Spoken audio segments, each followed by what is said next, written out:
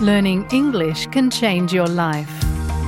Did you know that you can improve your English and learn about Australian culture at the same time?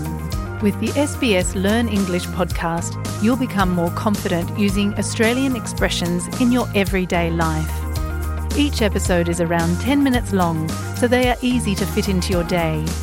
You'll love learning English with SBS Learn English. Listen wherever you get your podcasts.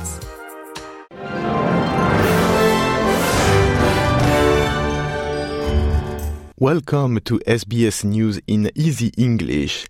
I am Julien Heuillet. Support groups for housing want the federal government to put more money in helping people with their rent, as the cost of living is rising. A commission on productivity has made a report. The report shows housing instability and homelessness are making people more vulnerable.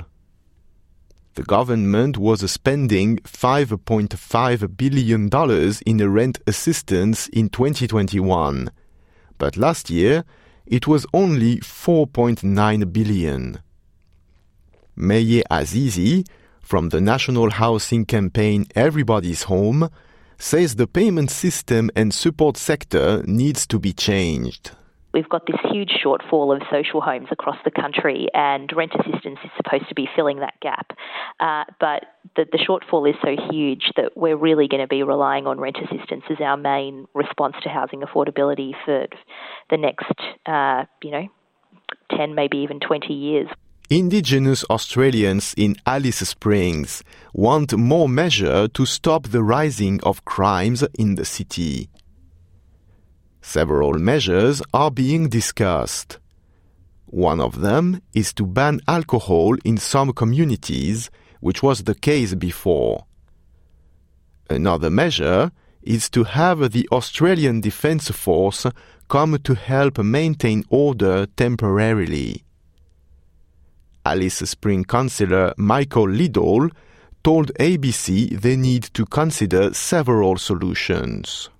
It's come to the point where there's such a drastic time in Northern Territory history that people are plucking solutions from everywhere.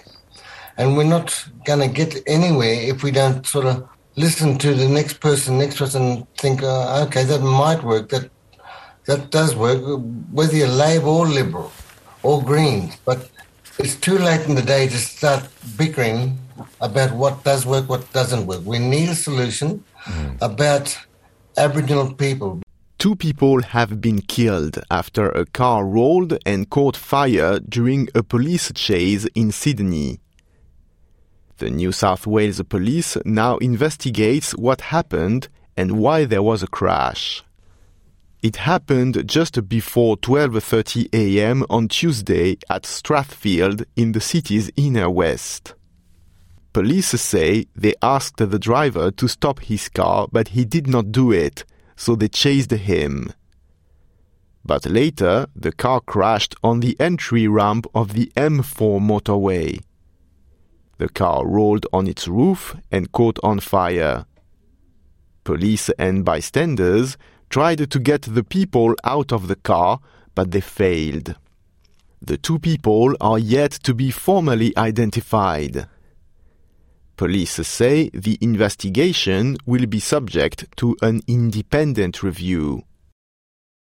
Health advocates say Queensland is the skin cancer capital of Australia. Queensland is having 40% more skin cancer than the rest of the country. There were prevention campaigns, such as the one with the slogan Sleep, Slop, Slap, which tells the public to wear sunscreen, a hat, and protective clothing in the sun. But advocates worry that maybe young people have not seen the campaigns. The co-chair of Skin Cancer Prevention Queensland's Professor Rachel Neal is reporting that the illness costs Australia over $1.3 billion every year. Federal Minister Bill Shorten said he welcomes the decision by energy company Shell to offer additional gas for the Australian market.